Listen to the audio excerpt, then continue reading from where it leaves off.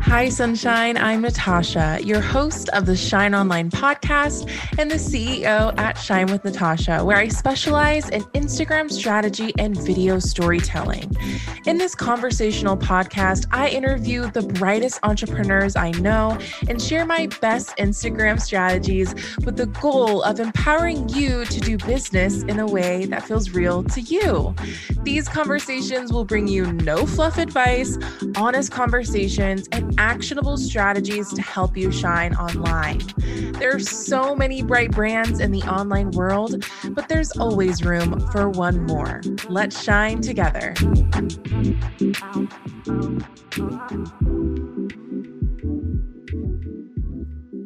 Today's episode is brought to you by my brand new program, the Instagram Confidence Accelerator. This is for business owners that want to show up consistently on Instagram and grow their brand, see real results in their business. And if you've ever felt overwhelmed or in that constant cycle of content burnout, this program will help you leave confident in your content strategy. It is a 10-week live program that is kicking off February 28th, which includes live calls, support from me and my team, along with a community to really help you see success. A few of my favorite elements is my framework, where I really break down the strategy you need, including your profile, your content pillars. We then break down all the mindset blocks you might be having around Instagram and get right into content creation for video and all different types of visuals. We will then end things off with a challenge, a 7-day content challenge with 3 different tracks to help you really implement all the new things you're learning in the program. So if this sounds like the perfect fit for you, be sure to check it out in the show notes at shinewithnatasha.com/accelerator. And if it's too late and the doors are closed on February 18th, you can join the waitlist for the next cohort. Hope to see you inside. Thank you for joining me today, Shannon. I'm so excited to geek out about marketing and Instagram and content, all the things. Me too. Thank you for having me. I'm so excited. I know you're going to ask such nitty-gritty questions for an audience that knows their stuff. So I'm stoked to dive into the deep end.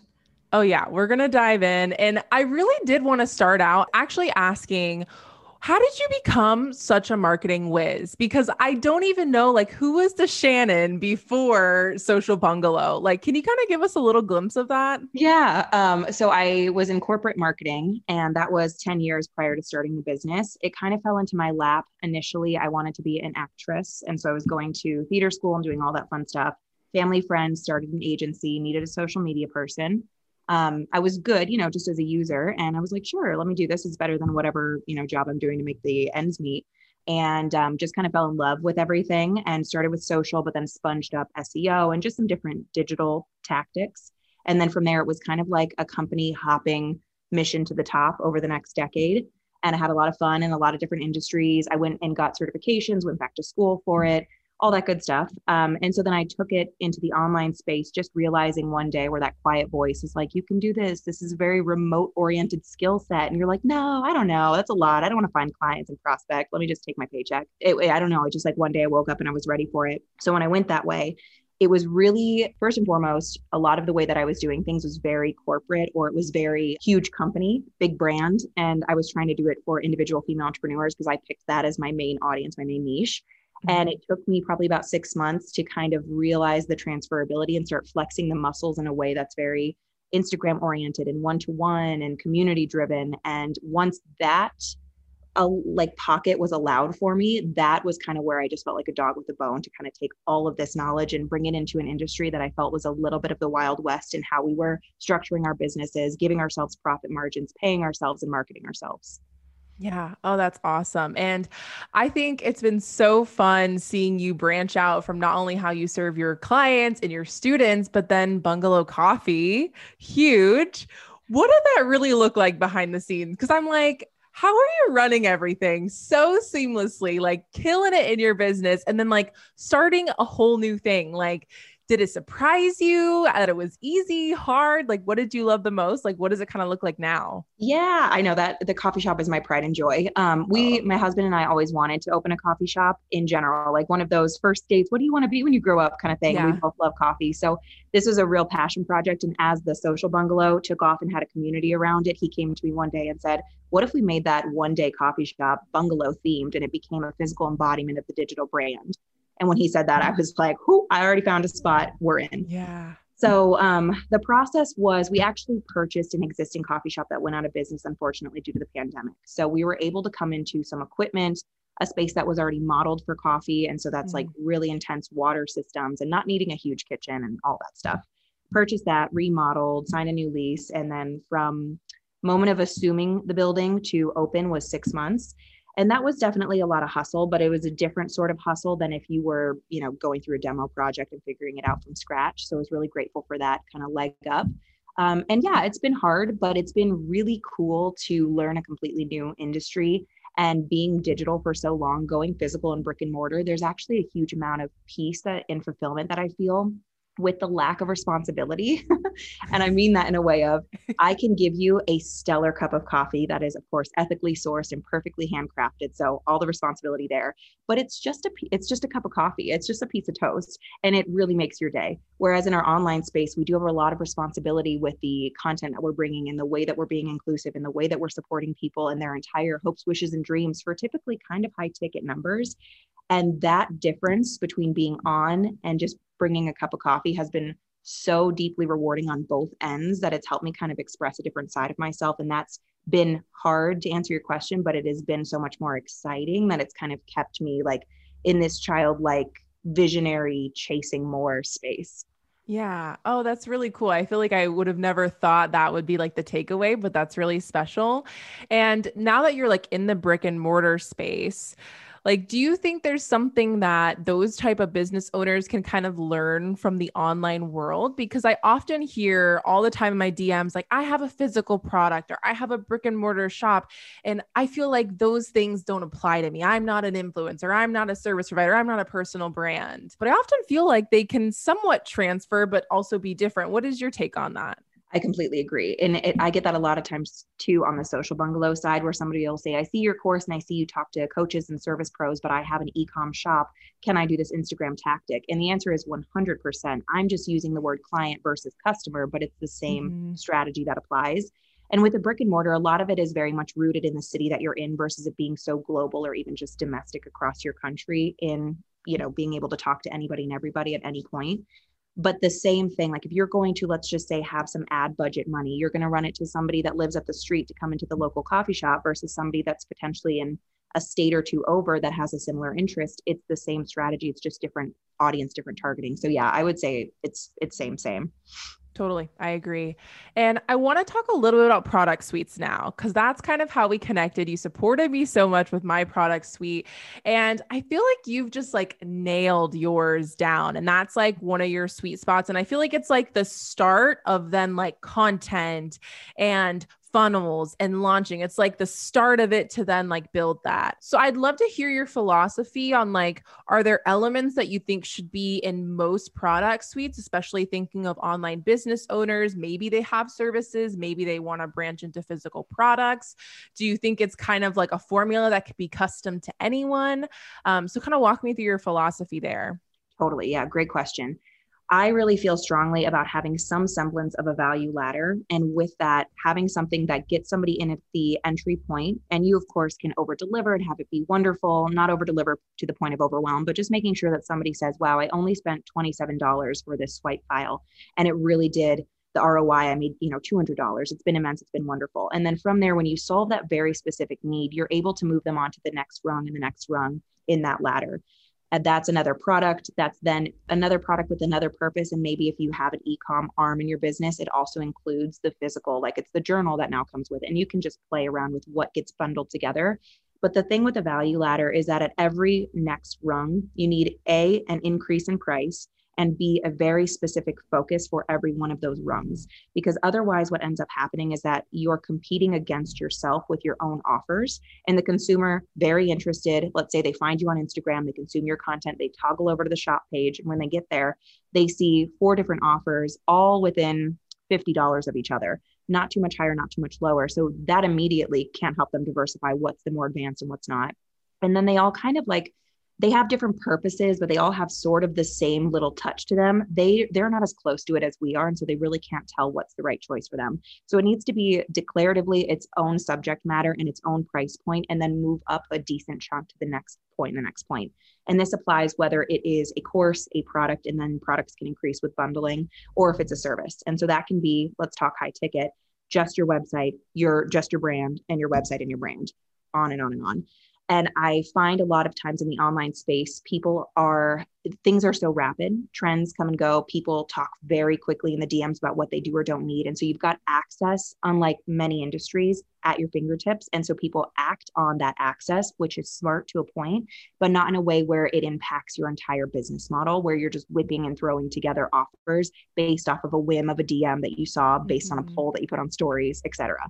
And I think we don't think about it. It's kind of like those viral memes you see where it's like, stop saying my little business and start saying I'm the CEO of a company. And it's very much so that same mindset shift, I think, where people are thinking about their business too small, because when you're shape shifting or rapidly creating, and it's not necessarily on purpose, offers, that is your business model. When you're an online based business, is your offer that you sell directly to a consumer that impacts their lives and their impact. And so we are just rapid fire changing our business model, and it's really hard to get traction and then scale, which is the universal goal, if we're not streamlined and focused. Yeah, I think that's so powerful. It's so easy to get like that shiny object syndrome of like, oh, well, now I need to make this for that, or I need to customize this for this person. When really you're owning all the different elements of your product suite, that's how you build awareness for every component, and you can grow it. So I love that you mentioned that. I want to talk about the pricing part of things. I think this is where people struggle of like, when do I increase my pricing? How different should my pricing be? What goes into figuring that out? Is it the hours? Is it the value? Is it what my competitor has? So let's break down pricing a little bit for that product suite. Cool, totally. I like to start by establishing an hourly, not because you're going to say it publicly per se, unless that's your service-based industry, but mostly so that we can use it as a base level to figure out what our package is going to be. So if you start by giving yourself an hourly, and this has to be a little bit of competitive market understanding, as well as just kind of a gut check of what's going to make sense for you, give yourself that number to start with, and then you can tweak it from there. Don't let that paralyze you. Let's say it's $70 an hour. You know that. And now we want to start looking at how many hours is it going to take for you to actually do the work for the package. Now let's add on some hours for marketing and onboarding and offboarding and all those little pieces in order to make the sale and do the thing. Let's say we're at 50 hours. 50 hours times $70 is this much money. Now we want to give ourselves a profit margin. And that's one of the number one discrepancies that I see in the online space, because we have such low overhead, which is wonderful. But because we don't have a physical rent to pay and we don't have a huge electric bill, it's just typically a home office electric bill that we're then expensing. So you're like, wow, I'm really in agreement. Is being able to say, I understand that my time is my overhead because I don't have a lot of physical hard costs. So then saying, I want a 20% profit margin, a 30%, and a 40%. I'm going to move up to 40% over the span of 6 months, but I'm going to start conservative so that I can get market fit and really make sure that there's a demand for this offer that I'm thinking is a great fit, blah. So if we have $70 per hour times 50 hours times, let's say, a 25% profit margin, that gives us this base price for this base package. Look at that number. How does that number fit? How does it feel? Is it similar to what you saw in the market? Less, more? How big is that discrepancy? And then once you know that number, kind of put it over here for that package and start again with the other pieces in your value ladder, even if it's just 2 or 3 items that you know you'd like to sell to start. And we want to make sure that we see that increase. It's sort of that third bear rule too. If we start with 3 pieces, to say one's too low, one's too high, the middle one is just right. And that can be any of them for your audience member, depending on where their need is. They all have specific purposes, specific price points, and the person's going to be able to come to this and see which one's right for them. And then it's going to feel good to me because I'm able to hit capacity if that's the way that I'm structuring my business in more of a one-to-one or a group program style. I'm able to hit capacity and feel really good about these numbers because I have profit woven into it. And I don't feel like I'm working a crazy amount of hours because I undersold myself or I just didn't know where to start selling from. Right. Yeah. Oh, I'm sure that's going to be so helpful for everyone listening. And I love how you mentioned this concept of scaling. Like that's always like that big picture goal for a lot of entrepreneurs. They're like, I want to scale. And I think that can look different for so many people. What do you think are things that people should consider once they realize they're having that momentum to like, okay, this needs to become bigger. This isn't just me anymore. I need to start having some more infrastructure. I need to start building a team. I mean, you've scaled to $1 million business, and that feels so like beyond like the horizon for so many people. So I'd love to hear like what that scaling journey really can look like. And I also remember a post that you posted the other day that totally resonated with me. I was like, oh my gosh, she made that for me, of like that scaling is often like really hard. Like there's a lot of struggles that come with that. I think people assume scaling becomes easier. Like you got it and you're just like running off on the races, but it can be really difficult too. So yeah, so well said. And it's like more money, more problems, new level, new devil. I don't love those because they kind of put a negative connotation with it, but it is true in the heart of the matter. And you have such a luxury when you're smaller to be able to go so deep with so many of such a large percentage of your audience. And if you have 3,000 followers, you typically know 2,000 of them. And the beauty of that and the ease of selling and creation and making sure that everything is so niche specific and needed really allows for you to operate from mastery, which is beautiful. And the bigger things get, the wider your wingspan has to be. And of course, the wingspan of others then that join your team. And you're not only caring for the audience that turns into then a consumer/client, you're caring for the people on your team, and the ripple effect gets massive. And so the stretch thinnedness that comes from it is beautiful, but it is just a lot. So I wanted to circle back though, because I forgot to answer how to know when to increase your prices. And I think it goes hand in hand with the scaling. Yeah. So with that, what I typically say, it's kind of like when you need to get your oil changed, where they're like 3,000 miles or 3 months, like whichever one you hit first. And then of course it's like 6 months and 10,000 miles. And then your dad's like, what are you doing with your life? But if we do it the right way, we either want to look at time or we want to look at amount of clients, depending on which one you want to set yourself up for or do both of them. So I would say you establish your pricing and you know that within 3 months or 10 clients, whichever comes first, you want to increase to the next pricing and the next pricing. And I always say, do it in a 3-phase approach, typically built off of that profit mark. So if you feel good with a 20% profit increase to start, and you say, by the time I hit 10 clients at this price, then I'm going up to the 20, what did I say? 20, 10? Yeah. Then I'm going up to the 30%, then I'm going up to the 40%. And that's by 10 client increments, or it's by 3-month increments, and whatever that looks like. Set it out for yourself now so that you can project and say, in 6 months, when I have a 40% profit margin, and at that point, I should have had 25 clients at this, I'm going to stop live selling it. And I'm also then going to take it evergreen. And so not only is it my price, it's my time and my time freedom around how I sell and then how I facilitate. Map that out for yourself for your year, because it'll feel good. And I know it's one thing to say, map it. And it's another thing to be able to have a cheat sheet in front of you to know what to do and when. But if you could start here, I think that'll be super helpful for you listening. And then as far as once you're there and you start to scaling a lot of times is, in my marketing world, it's 2 main schools. It's traffic amount and conversion amount. So I like to start with conversion amount increasing. If you're doing something that is one-on-one style, you want your conversion rate to be higher. So you're typically, let's say, doing sales call, or you have an evergreen funnel that presents the application and then says, congrats, let's onboard. That should get you up to, let's say you're at 40 or 50%, you should get up to 70 or 80%. Get that in conversion rate up to where you're happy with it. And then you can turn on more traffic and start running that faster. If it's not one-on-one work and it's more e-com or it's more course style pieces, you want your evergreen funnel to go from 3 to 5% conversion rate to 8 to 10%. And when you hit that, then you know to turn on the faucet. So conversion rate is increased first. And we get to that point by not only having time and tenure with the product in the space and your authority and all those pieces, but also by troubleshooting within our sales process. If we're noticing that, let's say, an email just for some reason has really low open rates, start by changing the subject line, give it a week. That doesn't work, change the body copy. That doesn't work, make sure it's not sending too close on the heels of the previous email, because you might be overwhelming your subscribers. You get to the point where that email skyrockets, its open rate is back up, that's going to increase conversion, so on and so forth. So kind of belabored process, but give yourself a quarter to increase conversion rate. And then we come over to the traffic perspective and say, all right, I know that if I do paid ads, $1 is turning into $3. So I can very succinctly budget for paid ads. And I know that my funnel is going to do the heavy lifting, or my sales calls are on lock. I want to make sure that my organic is really looping in a smart way with a lot of the Instagram features, which we can talk about. And so that if I put all of this concerted time and energy into my organic, which almost everybody listening to this that's your main focus, I want to know that it's going to come to a place that's going to convert for me. Because right now, what everybody is really focused on, and I say right now kind of as like a catch-all, if you're not focused on conversion, you're focused on traffic. And that's what most of us are.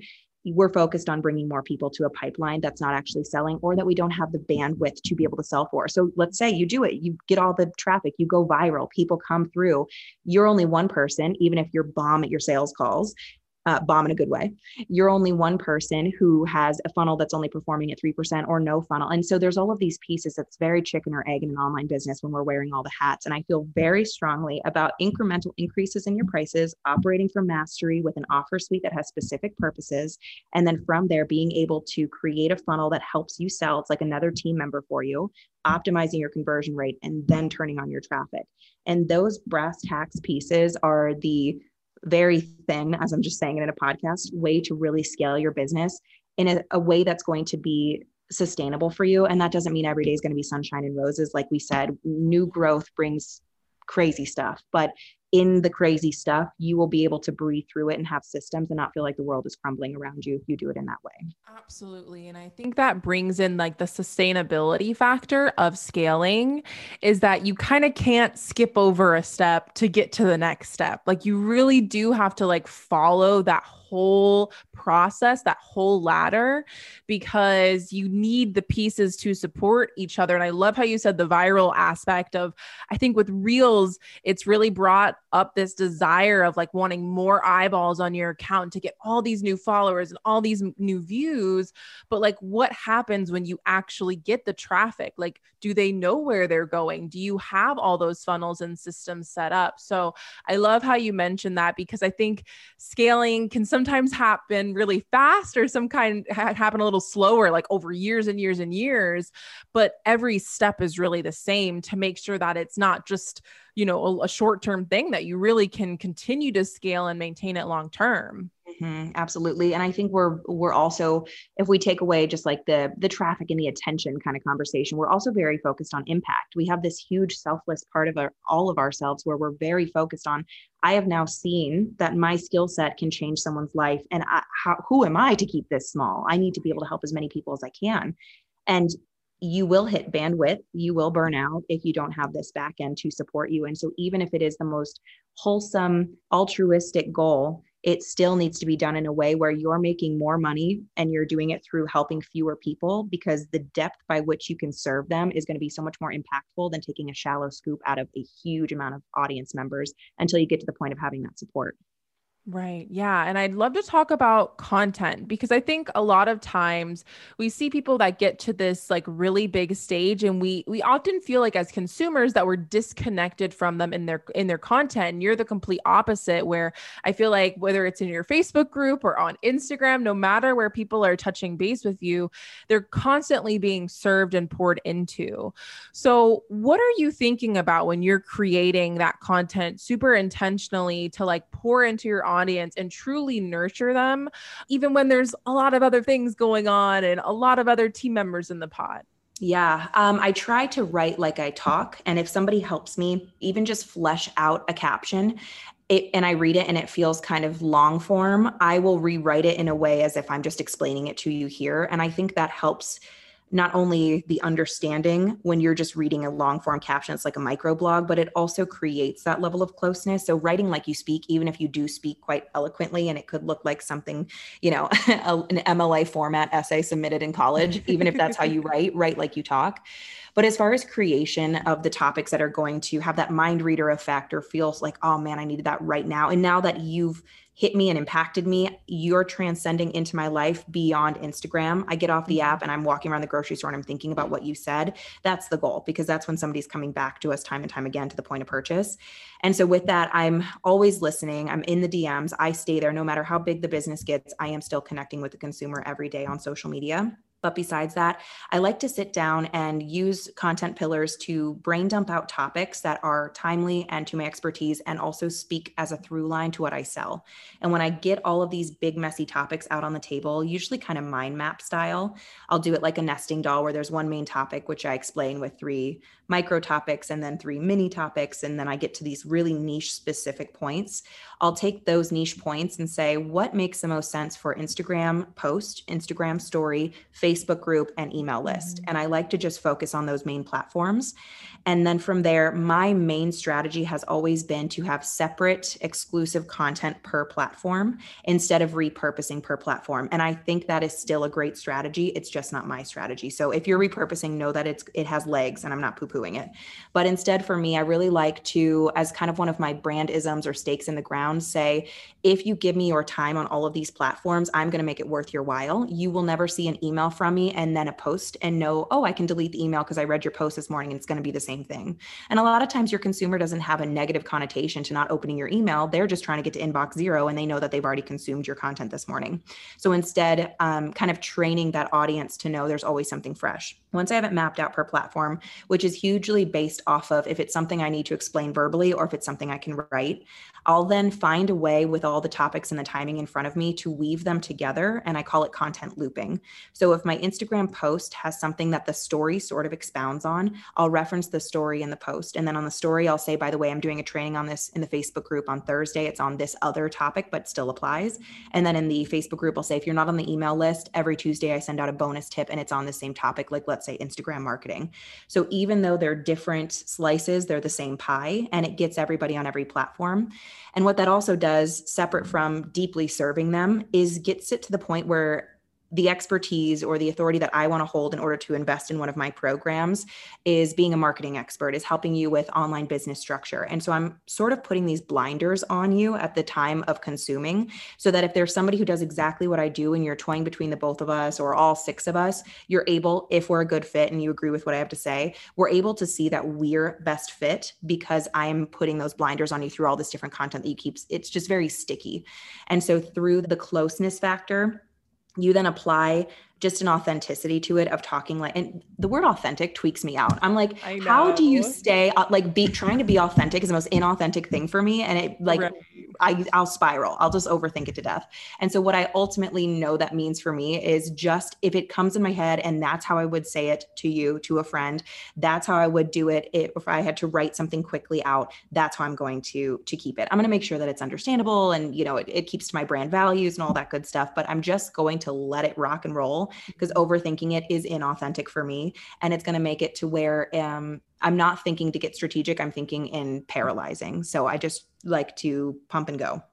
Yeah, I love that you mentioned that, because I think a lot of people go through that overthinking spiral. And even more importantly, I love how you mentioned micro content, because I think often us business owners, we have tons of really great ideas, but then we think we're running out, when really it's about like deep diving into that big idea, into a lot of different ideas, and really letting that go across all your marketing channels. So I love how you took us behind the scenes of how you do that, because I think it's not that it makes like creating content easier, but it makes it kind of simpler, and it makes a lot more sense that way, while also serving your audience in all the touch points that you have them. So I love that you shared that. Thanks. Yeah. I think it also just really helps for creation. So you don't feel like writer's block, or you've said everything there is to say, which I'm sure so many of your audience members who are so content heavy really do. They're like, how can I say this another way? And I usually give the example of somebody that's in like the life coach space, the mindset space. If you were to put out a piece of content that was top 3 tips for a successful morning routine, number 1, journaling, number 2, meditation, number 3, breath work. That just kind of blew the whole load right then and there. Right. What else are you going to say? You could write a novel about those 3 pieces, but now you're feeling like you're tapped out. And instead, if you just take the breathwork category and you start saying, all right, how do I explain breathwork in the morning in 3 main points? Let's say one of those points is how to quiet the mind. Then I take that quiet the mind piece and I say, all right, well, what do most people deal with? Number 1, they're either overthinking and judging themselves with an inner critic, or they're having like to-do list running scrolls that keep popping up and they don't know how to quiet it.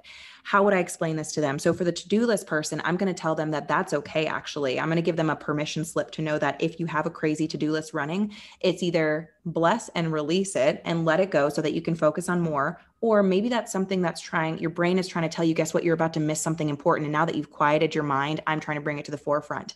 And so now that I know I want somebody to know this, I'm going to go to Etsy and find a permission slip pad. And I'm going to write out all of these different common inner critic or common to-do list breath work morning routine pieces, take a bunch of pictures, post it as a carousel and say permission granted to have a bit of a crazy mind in the morning when you're still doing it right. Somebody who sees that is going to say, holy smokes, I've always just been judging myself and thinking I'm not good enough to do this morning routine. I'm not woke enough. I can't do it. And now that I've seen that I have permission and this is normal, and the comment thread of people who like this public outcry of, yes, I needed this validation, makes me know this is my community. These are my people. This is the program and you're my expert. Whereas prior, what we did was top 3 tips and one of them was breath work. Right. And they're like, cool, I can't do it.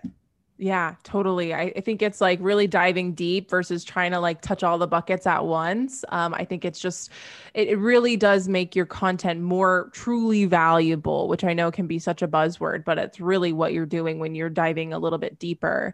And of course, I'm an Instagram nerd, so we have to talk about Instagram marketing tactics. And there's specifically 2 that I think you use so well that I feel like not enough people are using yet. And with like a whole new year among us, we're in the past now, you guys are in the 2022 future. I feel like close friends and guides. I've always been a guides junkie. I think they're one of the coolest features, but everyone's like, they don't grow your account, which I'm sure you'll have some thoughts on. But let me know your thoughts behind guides and close friends, because I think you're a wizard at both of them. Thank you. Yeah, I totally agree. And they're kind of these like second fiddle, like stepchild features when we're also focused on reels and whatnot, but really they're community drivers. And well, okay, so let me first just start with close friends, because I totally hear you on the guides conversation. Close friends is, even though it's private, it is something that can really help grow your Instagram, because what happens is that the algorithm doesn't know the difference of main story and close friend story when it comes to giving you credence in the feed. It just sees that people are rapidly viewing your story the moment that it goes live, and that everybody who can watch it is watching it. And if you do that through your close friends list, where we're all enticed when we see the green circle versus the pink circle, that helps you curate a higher watch count if you think about it from a percentage perspective. So say you have 400 people on close friends and 370 always watch it, versus you have 2,000 followers and 200 people watch the percentage disparagement is huge. And that really helps you in the algorithm. So your main story gets served more, which is going to help you ultimately across the board. Now, as far as content that you're pumping out on your close friends list, it's a really awesome way to be a little bit more quote unquote authentic and be behind the scenes and give them this extra special little something so they feel close and they feel like they're getting access to it. Share more personally there than you might on your main feed. And so they're bonding and they feel like you're their person and that they have this extra exclusivity. So it helps psychologically. But from a sales perspective, it's really cool when you're able to kind of do this gamification effect with your close friend story. And I always talk about it kind of like an exclusive after party for your main feed. So if you were doing a challenge or a workshop series, if you were doing even just a post series, something that's public, good content's pumping out, and you say, I'm going to go to my close friends list after this and give a bonus tip, or I'm going to answer every question submitted in great detail, or even I'm going to give my unbridled thoughts on how I felt that workshop went, or some of the questions that were asked. And everybody, even if it's all positive, everybody always wants the tea. There's that exclusivity again, kind of treating it almost like people do with podcasts and then Patreons. And so you have access without needing a whole separate app or a whole process where people are needing to pay to get access to your exclusive thoughts. You have this safer space to be able to really deeply lean into that. And then using it also with your content looping, like we talked about, where if one piece of content is on main story and the other is on close friends, and then of course you drop that subtle hint on main, I'm going to expound with X, Y, and Z on my close friends. If you want to join that, just shoot me a DM. That's getting you then not only more close friends, but a ton of responses to your story, which is telling the algorithm, look how sexy this person's stories are. As far as guides go, it's just an awesome opportunity to get organized. And even though it's not, the guides aren't yet being served in the Explore page or what have you, what happens, well, I mean, they could, because what happens is you're organizing all of your funnel content, or that's what I'm doing. So I've got like a bunch of funnel posts and I'm putting them into one main guide. So if you really want to learn how to build a funnel, come and consume these top 7 juiciest pieces that are in chronological order and really going to help you understand how to do this, instead of sifting through my entire feed, which is just pictures of me and you have no idea which one is what. And so as you're consuming and going through them, if one of them ends up being super important to you, you comment on it, somebody else comments on it, somebody else comments on it because it's starting to get served in their newsfeed again, that could go on the Explore page. You could get retrending for the hashtag that you used on that post initially, and or for that person who's able to find your content in an organized way, they're ready to convert as well. Definitely. I feel like guides really serve the binging Instagram user, which is most Instagram users, and along with close friends too.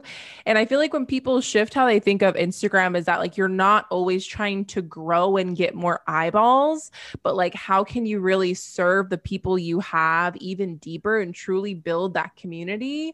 I feel like it really changes the game on how you actually get engagement on your content.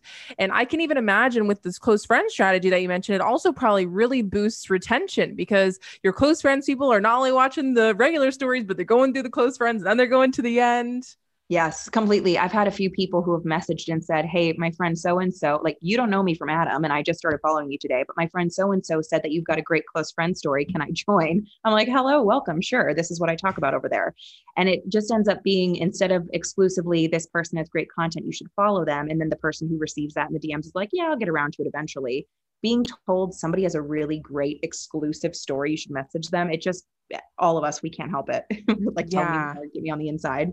Oh yeah, I feel like the exclusivity part of it, it's like it's not even something that like you can like sign up for a freebie really quick and get whatever it is. Like there's kind of this like this opting in like through a story and like you're getting this like secret passage to Narnia or something. Like that's what I feel like it feels like. And I feel like in 2022, I feel like it's definitely still one of the places to like truly leverage in your strategy, especially with stories views dipping for a lot of people. Yeah, I know that's been very weird right now. And I think it's hugely just a part of them trying to retool the algorithm for video and Totally. for reel and all of that. Like, and it's painful in the process because what's happening, even if it's not malicious intent to serve those other features, and it's just the way that the tech has worked on Instagram's part, is it really is diminishing opportunity. If somebody typically is getting 800 story views and they're down to 200 and nothing has changed and they've only been pumping out great content, it's Right. extraordinarily frustrating. But it just shows you like the app is ever changing. And so we always want to be doing the new features, doing them as strategically and as intimately for our audience as we can, and then making sure we have those alternate platforms too. Definitely. I want to talk a little bit about funnels, evergreen funnels, and live launching before we wrap things up. I'm sure we could literally cover a whole episode on it, which I'm sure people will be requesting in our DMs.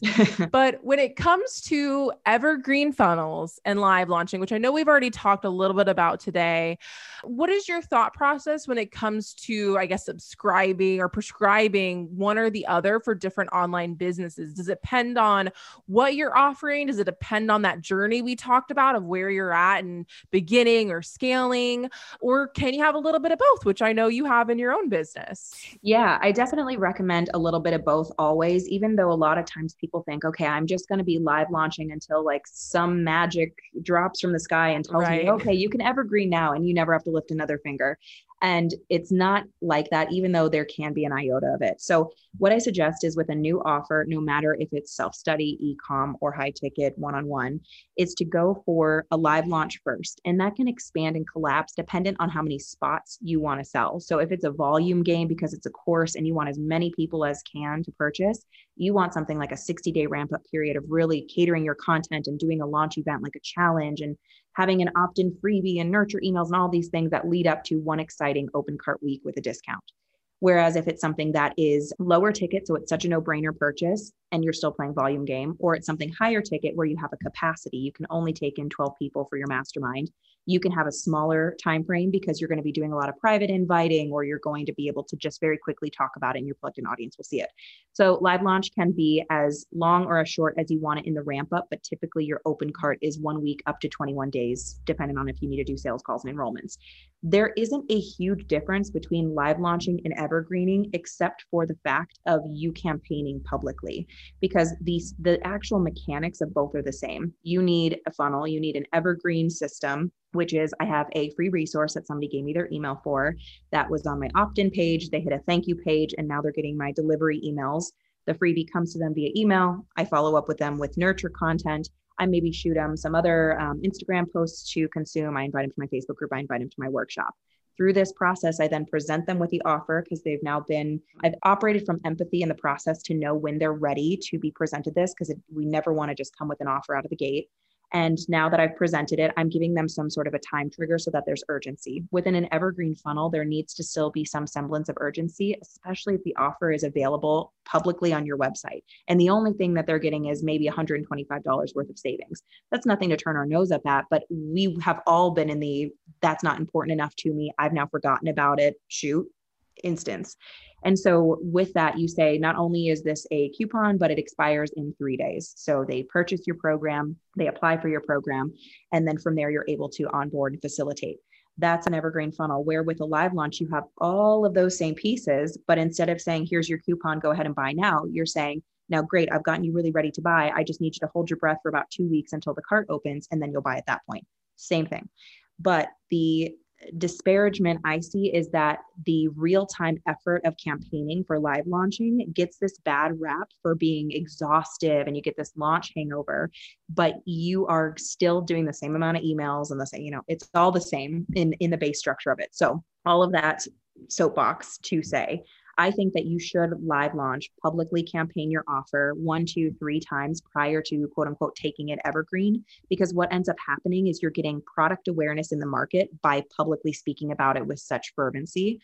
You're doing all of those little tactics of showing social proof and exclusivity, inclusivity, all these tiny little things along the way that are getting people aware. You're getting testimonials because you're able to take in the largest amount of individuals. You're getting a cash infusion, which is very helpful for projecting into the future and goals. And then also sewing back into that same program with paid ads.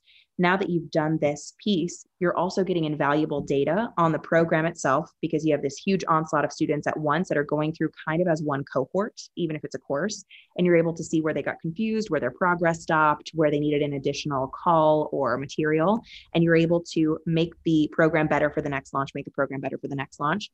And then also, you're not only doing it for the offer and for the student, but you're doing it for your future funnel with the assets. So you're seeing which email they did or didn't open, which post went over like gangbusters, what workshop headline was the thing that got the most opt-ins, and those pieces being the best that they can be prior to then packing them up from launch and unpacking them for evergreen is going to up your conversion rate faster, to circle back to the beginning. And that's going to get you, from 5% up to 10% conversion. So you can turn on the traffic faucet in 3 months versus 6 months, which is going to speed up your scale. And so if you don't launch first to get the valuable data in a way that's going to be faster than if you're like, I don't know, maybe it's a subject line in the evergreen funnel, and then you've got a 2-week waiting process to have enough people opt in to know if it was the subject line, you're going to be able to make more money and serve more people in a more efficient way. So once you 1, 2, 3 times launch, and that could be one time if it goes over flawlessly, does not have to be a minimum of 3. Then you evergreen. That doesn't mean you never launch the offer again, because Black Friday comes, or it's your birthday, or you just want to shake the tree a little bit because you have a few offers out now and you've only been launching the new ones, and you're ready to kind of say, hey, my signature program is still here and it's still awesome. I'm going to go ahead and launch it. And when you launch it, even if it's been evergreen, you just pause the evergreen funnel, let everybody focus on that waiting game for open cart week during the launch, and you sell it again. So you rotate strategically based off of what your audience needs to know and when, and you are the one in control of it. It doesn't mean I need new offers all the time. It just means I need to apply the proper sales tactic throughout the year. Totally. Yeah. And I think that really breaks it down in a way that feels really accessible, because I think it almost is like that they're to war, like live launching versus evergreen funnel, and that people need to choose, and that one is so much easier or harder than the other, when they really essentially are the same. It's just the timeliness factor is different. And as we wrap things up, I feel like as we're going into a new year, a lot of people are probably planning their launches, maybe going through their first launches. And as you mentioned, I think live launches specifically really get a rep for being exhausting and tiring, maybe not reaping the results that people want.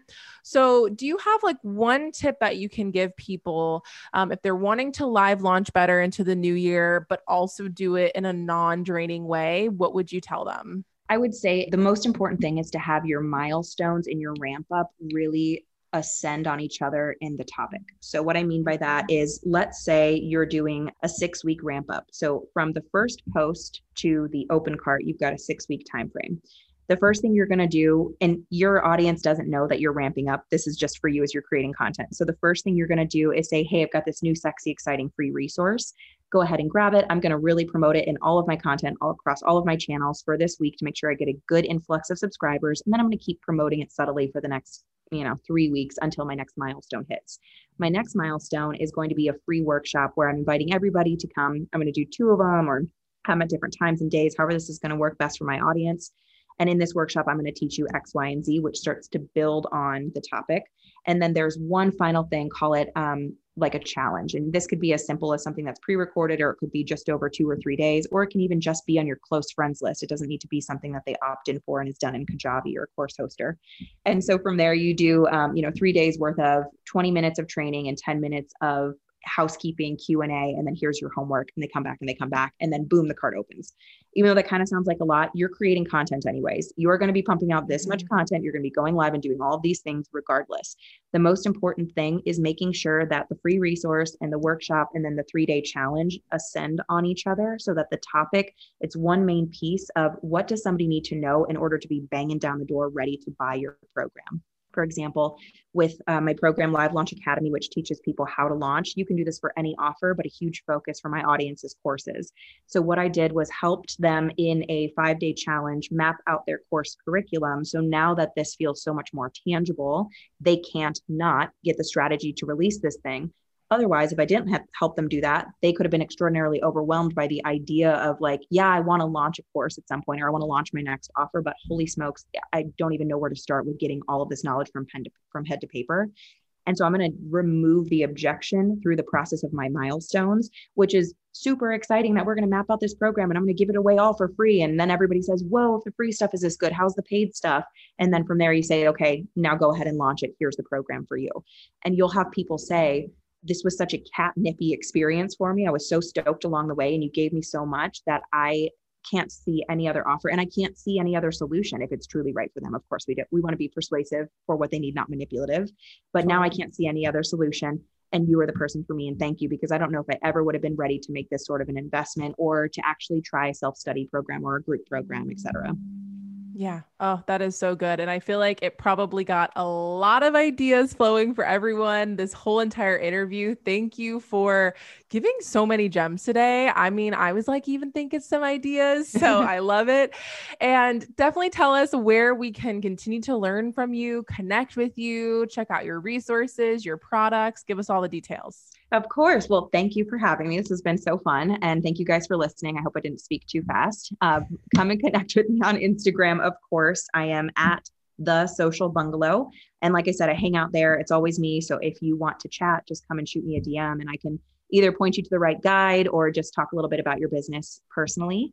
And I know I also kind of fire hosed in a lot of random categories, and I have a lot of content that applies to launching, evergreen funnels, content looping. So if any of one of those things were super exciting, you can also say, hey, heard you on Natasha's podcast, want to talk content looping, and I can point you to a right workshop or what have you. Perfect. Sounds great. And we will definitely link that in the show notes. Thanks for being on the show, Shannon. Thanks so much. I'll talk to you soon.